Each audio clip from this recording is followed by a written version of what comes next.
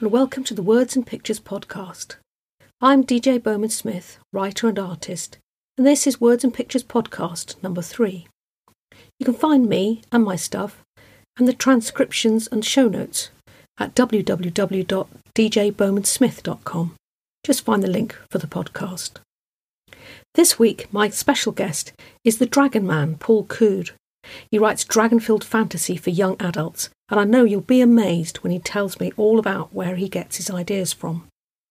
At my desk this week, I've been busy doing some illustration, well, book covers in particular, so it's been back into Photoshop for me. I'm making a book cover for my next in the series of my children's books, because I'm also a children's author, and I write under the name Tiger Molly for that. Photoshop is a very happy place for me. I could muck about in there all day, and I usually do. When I started to teach myself a few years ago, it was all very complicated, and I used a free thing called GIMP. And I believe it's still out there. In fact, it is. I've just checked. So if you're concerned about using Photoshop and the cost of it, because it's a lot to pay for when you don't know how to use it, have a go with GIMP because the basic principles are the same. You'll get the hang of the whole layered image thing. Think of it like pages in a book. And you'll learn the basics pretty quickly without having to pay through the nose for it. In the end, Photoshop has a better pixel manipulation, so if you're really serious about doing your own artwork, then you'll end up going there anyway. But at least you'll have some knowledge under your belt about whether you can use that sort of thing.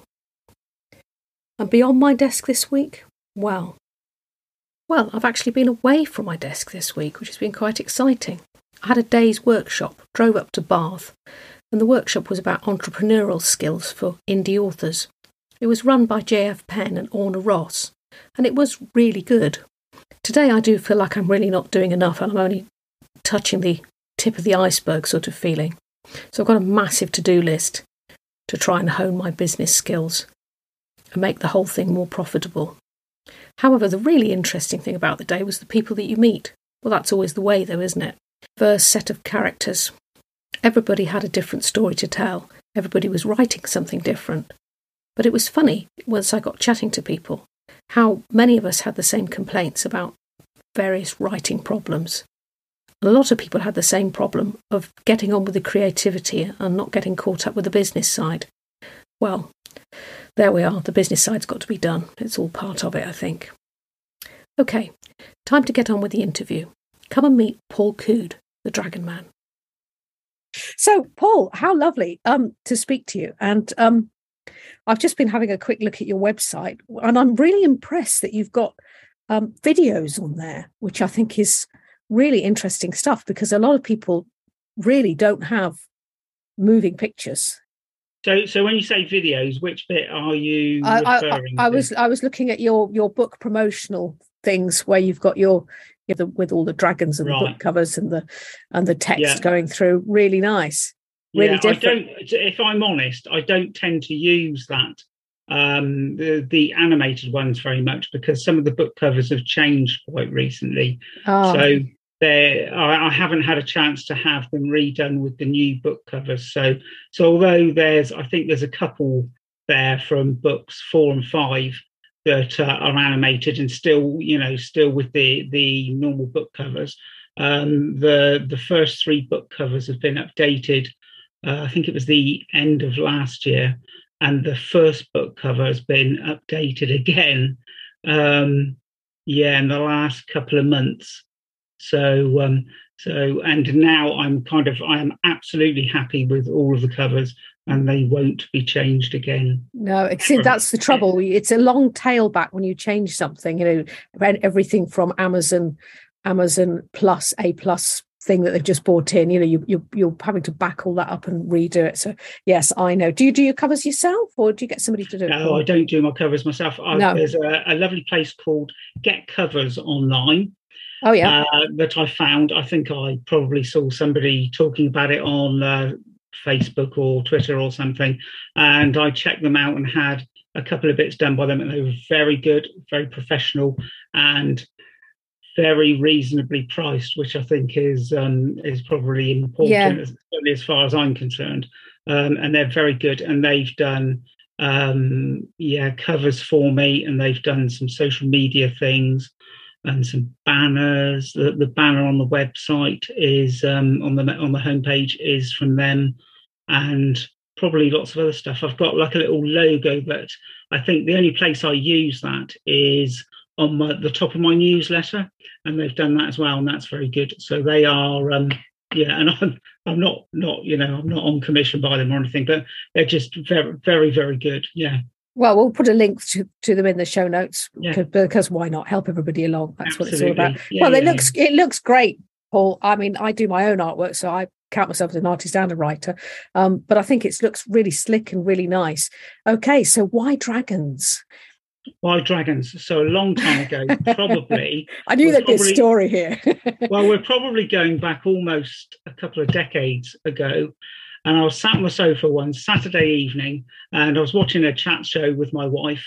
And all of a sudden, the dream I'd had the night before just played out in my head. It played out in my head like a movie. And I think I probably just sat there for 5 or 10 minutes with my mouth open. I don't think my wife noticed, although she should have done if I was particularly quiet.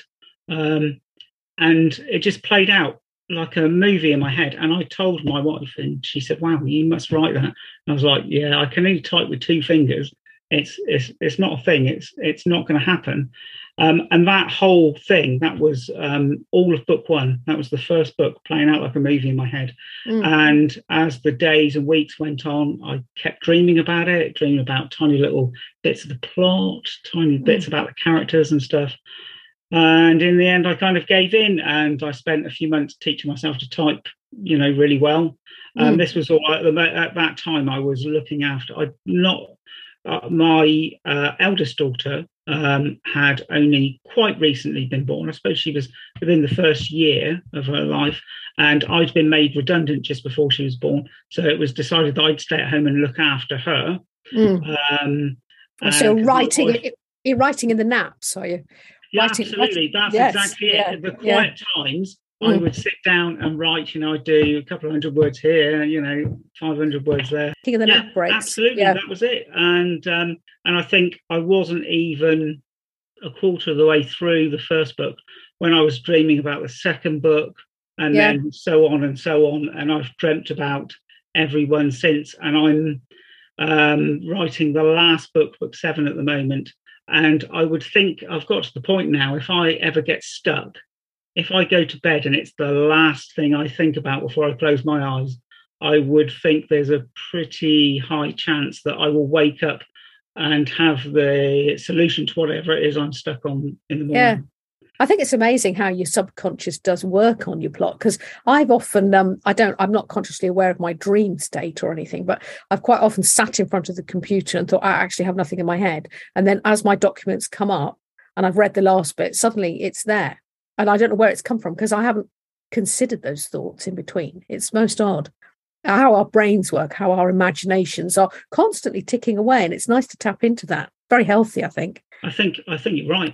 And as well, I find, and this hasn't happened for some time, but I find if I've not got anything on for the rest of the day, if I'm totally free with nothing planned, occasionally I can get lost in the writing. I can sit down and think, I'll write for a couple of hours, which for me would probably be a couple of 1,000 words. And I look up and 4 or 5 hours have passed and I've written 5,000 or 6,000 words, and I haven't known it. I haven't gotten up. I haven't done anything. It's almost as if I'm just looking up, and that feeling when that happens, that's nice. Yeah, it's pure ecstasy. It's amazing. Yeah. I think they call it flow state, don't they? I've heard it said. Yeah. The psychologists call it flow state, when you're in a complete state of complete immersion into what you're doing, and you're not thinking about anything, like a cup of coffee, which is probably what most of my thoughts are about coffee, coffee, or a snack that you want, or anything else that you need to do, and it's really, and I get that occasionally, you just get completely locked in, and then you're gone. It's great. Yeah, really nice. Absolutely, but that's a nice thing to happen, but it doesn't happen very often, probably because I don't have the sort of free time. There's always something going on. I have to write and then stop and then do other things. So, yeah, that's it. Well, life gets in the way. I was talking to somebody this morning, and he just said, life just gets in the way. And I thought, well, yeah, it does. You've got family and jobs and things, and you've just got to, sometimes I think it's writing is more a case of actually being disciplined and making yourself sit down and going, right, I've got this 45 minutes. I'm not in the mood, but I'm going to do something, even if I delete it. And just the fact of making yourself do that is usually pretty good. Yes, as you say, discipline, I think, is the key. And it's very easy, isn't it, to get lost in social media and, I'm just posting some stuff on Facebook and then, I'll just have a look at my timeline. And then you get kind of like caught up in all of that. But again, as you say, discipline is the discipline is the key. How many books have you now? Because it's 2 series, isn't it? It looks like you've got a new series coming. It's all the same series. So there are 6 books in the main series, and then I've got like 3 that I kind of use as reader magnets, but they're available to buy separately that can be read as standalones, but they're all related to the series in some way. There's Christmas in Crisis, which is my take on Christmas, that features some of the heroes of the main series, but you have to they hop back a couple of decades and get involved with Santa, who is not only a dragon, but she's a female as well, which is excellent. Is interesting. There's Frozen to the Core, which is kind of like a prequel to everything that goes on, and it's everything bad and the little twist of fate that's actually kicked everything into being. And then there's another called A Selfless Sacrifice, which is the backstory of one of the heroes that we meet much later on in the series. So it's all related to the main series in some way, shape, or form. Yeah, so you write for young adults. Do you think you'll write anything? Because I'm slightly different. I write very dark fantasy for adults. I don't look like that. I look like I should write a nice little romance or something. I'm always like slightly embarrassed to say, actually, I write this very dark stuff. But do you think you have you got any dark dreams, Cude, do you think it's always, you're just a really nice guy, aren't you? Well, yeah, I don't know about that. I think my writing style suits young adult perfectly. I think the way that I write, I think it's very much for young adults. I have some ideas about something after I've finished all of this and done the last book and all that and moved on. I have some ideas for this will be really difficult to explain. So it's a series of standalone books. That doesn't make sense, does it? A series of standalone books, but they're much more grown up and factual in theme. And I've been thinking about this for a long time, and I've thought about it, but I'm not sure. So my biggest concern about that is that I don't know whether my writing could do the ideas that I have justice because of how my writing is and how I think it suits young adult perfectly. I think, it's about much more grown-up themes. And I would be concerned that my writing perhaps wouldn't do it justice. And we'll see. I'm sure I'll get around to trying. But that would be what plays on my mind about those particular books. Yeah, I think it's interesting because I think often with the writing, people say, where do you get your ideas from? It's not really the ideas that are the problem. It's actually executing it and seeing it right through to the end. Like you say, you're still, you've been, I've seen you on Twitter for many, many years, with the dragons, and I think of you as the Dragon Man, and it's interesting how long it takes to bring this series. When you've got real life as well to cope with, as we all have, to bring it to the whole end of the story in your head, and I think that's quite. It's taken me 10 years to write my 4 books in my series, and it's quite a thing when you get there. It's really odd when you actually finish it and go, oh, I don't know whether I'm ready. It's odd. And how many words is that? Oh, I don't do maths, Paul. Oh, right. Oh, okay. No, I just wondered because I only ever work in. People ask me, "Oh, how many pages?" And it's like I can never remember pages, but I can remember how many words. Oh, right. The each book is because obviously with pages, it differs from the font and the I think I'm about 80,000 in the first one, and then the others are about, I don't know, 120, And then perhaps a bit more that, they yes, typical fantasy thing, they get fatter as they go along. Absolutely. So so it's bringing it all to a conclusion, isn't it? And I find now the further, as you say, they get fatter the further you go on, and obviously you spend much more time editing. Not that I didn't spend a lot of time editing before, but you've got so many different threads to tie up as the series progresses. You have to go back and treble check everything, and then are there some unanswered questions, something I've said that I haven't made clear, or so much to check. And writing the final book in the series, I'm just I spend so much time double checking, triple checking, is that right, I've got to go back and check it in all the other books. And as we both write fantasy, albeit for different age groups, do you have a system where you can fact check? I keep sort of lists of names, people, places, and things all in alphabetical order, so that I can just go back and check, how old somebody was at such and such a point, or where they came from, or who their parents were, or something like that. Because my stuff's like multi-character thing. Do you have a system? Yeah, I've got lots and lots of notes that perhaps quite as clear as they should be, but I know where all the bits are. And that's the main thing. I've got all the books, a copy of all the books by my desk, and I can pretty much usually, if I can't find what I'm looking for in my notes, I can probably find it in the right place in the books pretty quickly. Generally, I know in my head where it is in the story, and I know I can look at the chapters in the front of the book and go, right, that chapter, and I need to find it. And so it's not too bad on that front.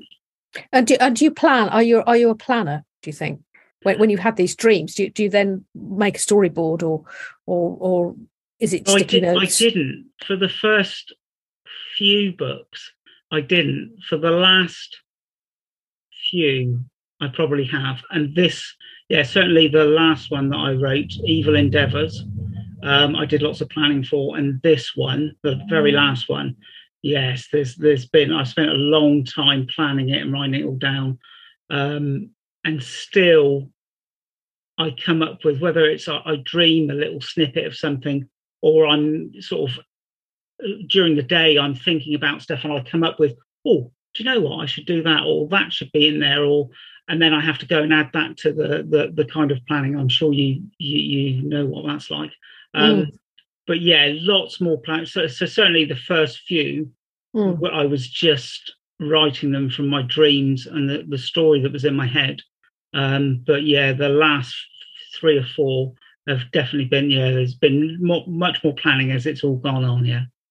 I think as we write more, as we become older writers, I think that you kind of realize you're more productive if you just get a bit more organized. That's what I found myself, rather than just going, I'm just going to go, blah, blah, blah. But I'm much more organized now in what I do and how I go about it, I think. I think, well, you said discipline, didn't you, earlier on? And that's certainly part of it. And it's not only being disciplined about using your time when you write, but actually disciplined and being professional in those other ways, isn't it? As you say, with the planning and just everything. I mean, I have notes. I'm a bit kind of messy because I have notes scattered about all over the place, and because I dream some of these things, I have a notepad by the side of my bed, which is God, I hope so. If I was your wife, I'd send you to bed with that. Well, the trouble is, tied around your neck. I found recently, I suppose the last year and a half. So I do have these dreams, but sometimes it's just as I'm dropping off to sleep. Whatever it is that I need to know or needs to be imparted to me, it comes right at that point. And then I'm awake, and then I'm scribbling it all down. And then I spend 2 hours trying to get back to sleep after I've done that. So I find it more of a blessing than a curse. So it's fine. Yeah, it's a real imaginative thing that you've got there. What about if you have a doze in the day? See, I like a bit of an afternoon nap. I'm probably a bit older than you, and sometimes when you're in that half awake, half asleep thing, and you're just letting your thoughts slide through. I can see that that's a place where it's like a grey area between consciousness and actual sleep, and you can imagine things in that place. If people leave you alone, of course. Yes, absolutely. So have that nap. Yeah. So do you find a nap helps? Do you have ideas when you're napping, or is it just at night? No, I think it's just at night. I think I do have the odd nap, in the afternoon if I've woken up really early, but no, I don't really tend to. But again, I can be just out and about. I can be driving. And driving's very good. Driving's very good. I'm driving and I'm fine. I'm all, switched on with everything that's going on. But my mind will be, oh, what about doing that? What about doing that? Oh, we should put that in. Oh, what about if that character says these words? What about so yeah, I can, and then I like, that kind of sticks with me. And when I come home, I write it all down and stuff like that. So yeah, driving, but it can be out and about doing anything, to be honest. I could be just walking around or waiting at a bus stop or in a shop. My mind, obviously my mind is not on what I'm supposed to be doing quite a lot of the time, I'm guessing. Yeah. Does your wife accuse you of not listening? I think I nod and say yes in all the right places. I think generally, I think I'm quite good at paying her the attention that she deserves, shall we say. They put up with a lot, our spouses, I think. Absolutely. Yes. Absolutely. So has it always been, have you always had a love of dragons, the dragon idea, the whole, who's your favourite dragon in literature? Oh, I love the books by Christopher Paolini, the Eragon. Oh yes, series. I know. Yeah. I think I could write for 100 years, and I don't think I could write in the kind of detail that he writes. He's very good. I love those books; they're very good.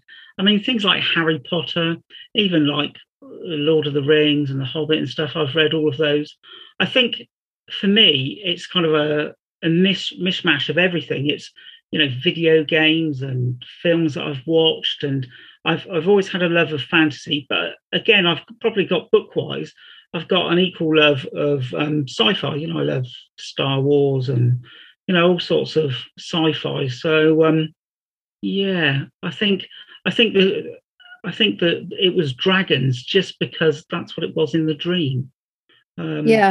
So yeah, and I think dragons sort of play on our subconscious. I know when I've looked at been to like the Natural History Museum, places like that, and you see those skeletons of dinosaurs, and you can realize how people imagined dragons, because you look at those skeletons and it could be. Do you know what? I was at the weekend, both Saturday and Sunday. I've been down in Swanage, which is about 20 minutes drive away, right by the sea. Lovely place. They've had a huge big fairy festival all weekend, and I was displaying my books there as I try and go out and about and sell them and stuff. And I met a lovely lady, and she came over and she was wearing dragon top and necklace, and clearly she was well into her dragons, and she wanted to talk about the books and all the rest of it. And she was telling my wife and I, and she said dragons are real. I was like, well, I'm not going to be one to disagree with you. All I dream about is dragons. And she said, no, they're real. She said, ever since I was a little kid, I've had a little dragon, and that only I could see. I was like, well, okay, fair enough. And she was going, but no, they're real. And she said, my sister, she could see it as well, and she would tell my parents that it was there. And to this day, she says that she can see this dragon, and occasionally it summons other dragons that get up to all sorts of mischief. And I would not disbelieve her. The detail that she could recount was just mind-blowing, absolutely mind-blowing. And I was like, wow, that is... And she's not the first one that I've met that has a story similar to that. But it was absolutely fascinating to with which the amount of detail that she could recall all about it, and describing stuff that went on when she was a kid and stuff. It was fascinating. I think who doesn't like a dragon? I mean, I go out and about displaying my books, and even if people aren't gonna buy the books, even if they're not big readers, they're still fascinated by dragons. It's yes, really, I think it is a human thing. We're quite into this, and it's a sort of a fantasy that's gone over. It's been around for a long time, I think. But it's rare that you get somebody that just says, "Oh no, I don't like dragons." You get somebody. No, I don't think I've never met anybody who says that. They say, "Oh, well, I'm not a big reader. That's not for me. I don't read. And if it was a film or something, I might look at it." But it's very rare that you get somebody saying, "Oh, I'm not interested in dragons," which is fascinating in itself, isn't it? I think we all have this, this respect and fear and, oh, well, what if, perhaps there are parts of the world where they, could still survive, or were they there in the past somewhere? It's fascinating, isn't it? And the dragons in your story, are they, do they speak, or are they more like animals? Or, no, essentially these ones, they've ruled the world for a very long time, and they can take human form in an effort, and they do take human form in an effort to guide and protect humanity, and it gets them into all sorts of trouble. So all of the dragons can take human form. Some of them do lots of the time. Some of them do very rarely. Some of them don't at all. They keep themselves to themselves in the huge magical cities deep underground. But yeah, that's pretty much where it is. And then, they've ingratiated themselves within the human race at all levels, from top sportsmen to, huge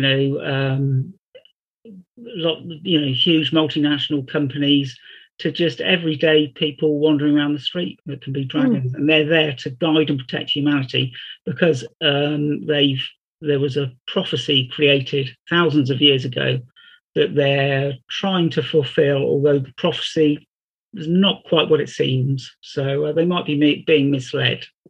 The prophecies are always a bit like that, aren't they? Yeah, exactly. That sounds great. You've got to sounds like with great your wording, haven't you, with the prophecies? Great stuff, I think. Absolutely great stuff. So, as this is the Words and Pictures podcast, I noticed when I was looking at some pictures of you when you were doing like book fairs and school fairs and things like that, selling your books, that you had a really great dragon T-shirt on. And is that part of your merchandise? Or did you just happen to have that? I've experimented with merchandise, with things like mugs and T-shirts and pens and different bits and bobs, without a great deal of success, it has to be said. I don't know if it's because the images aren't quite right. They come out a bit darker. It's very, very difficult to find somebody to do the printing of all these things. I find to get the printing just right. But I have, so the main thing I use when I go out and about is I've got like a huge metal dragon. Well, I say huge, it's probably this big. So it's probably perhaps 60 centimeters long. And it's made of all recycled metal. It's made of cogs and washers and bike chains and everything like that. And it screws, and it looks absolutely stunning. And people from 50 feet away will see this thing and go, oh, wow. And will come over and have a look.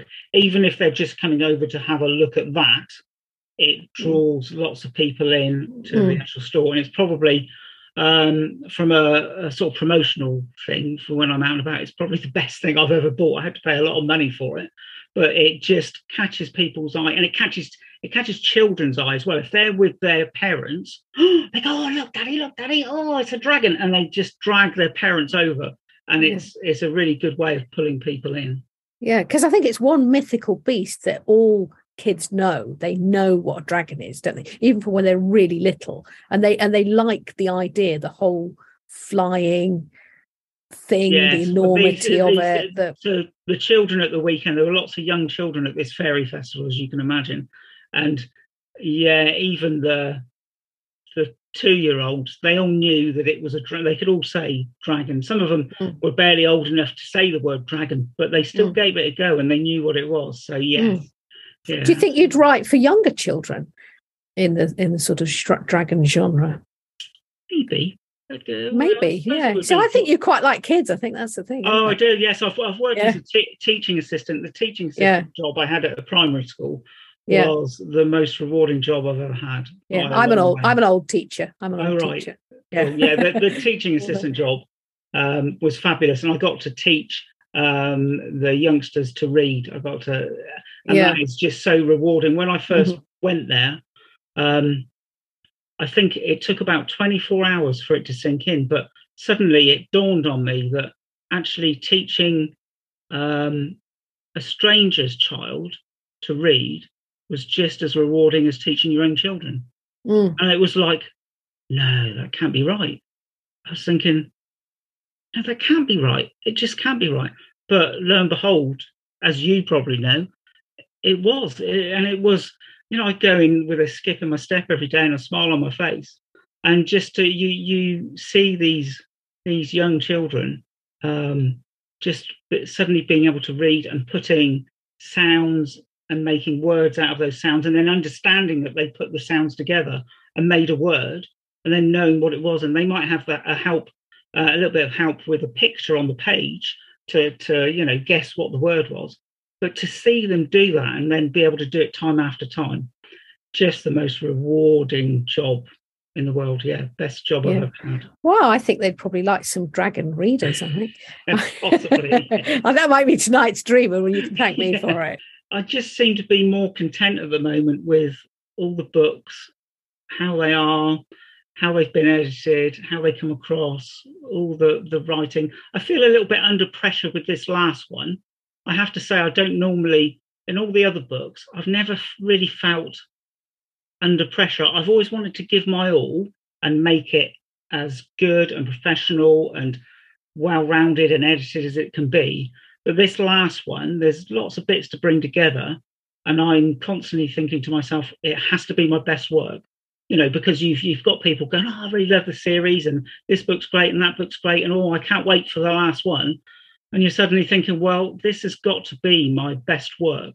It has to be. There can be no other, there can be nothing else. It has to be my best work, and it has to tie it all up in a satisfactory resolution. So probably satisfactory, I mean, for me, because I never worry about what other people say, oh, well, I didn't like that bit, I didn't like how that ended or whatever. I think if I'm satisfied with it, then I just think, well, that's the best I can do. And then everybody else, I think if you've been satisfied up until now, if I'm satisfied with the ending, then you'll be okay with it. But I think this is the first time I've actually felt under quite a lot of pressure to get it not only right, but for it to be my best work ever. So yeah, that's I know what you mean. I had a similar thing with my last thing.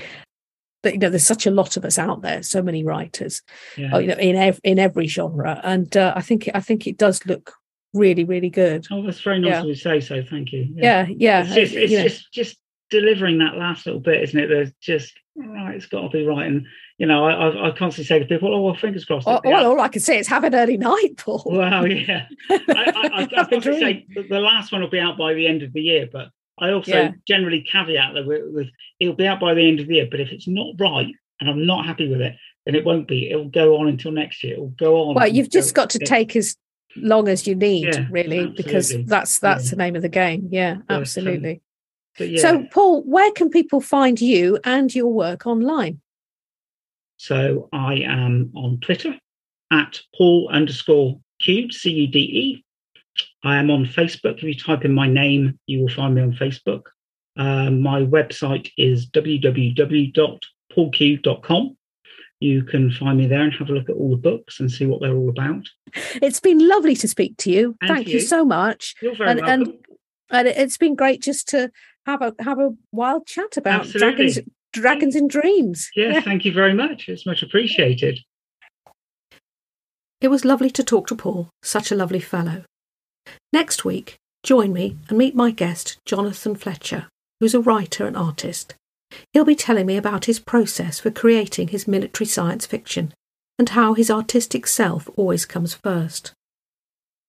This has been the Words and Pictures podcast, and I'm DJ Bowman Smith. Find the show notes and more at djbowmansmith.com. And thank you for listening. Until next time, goodbye.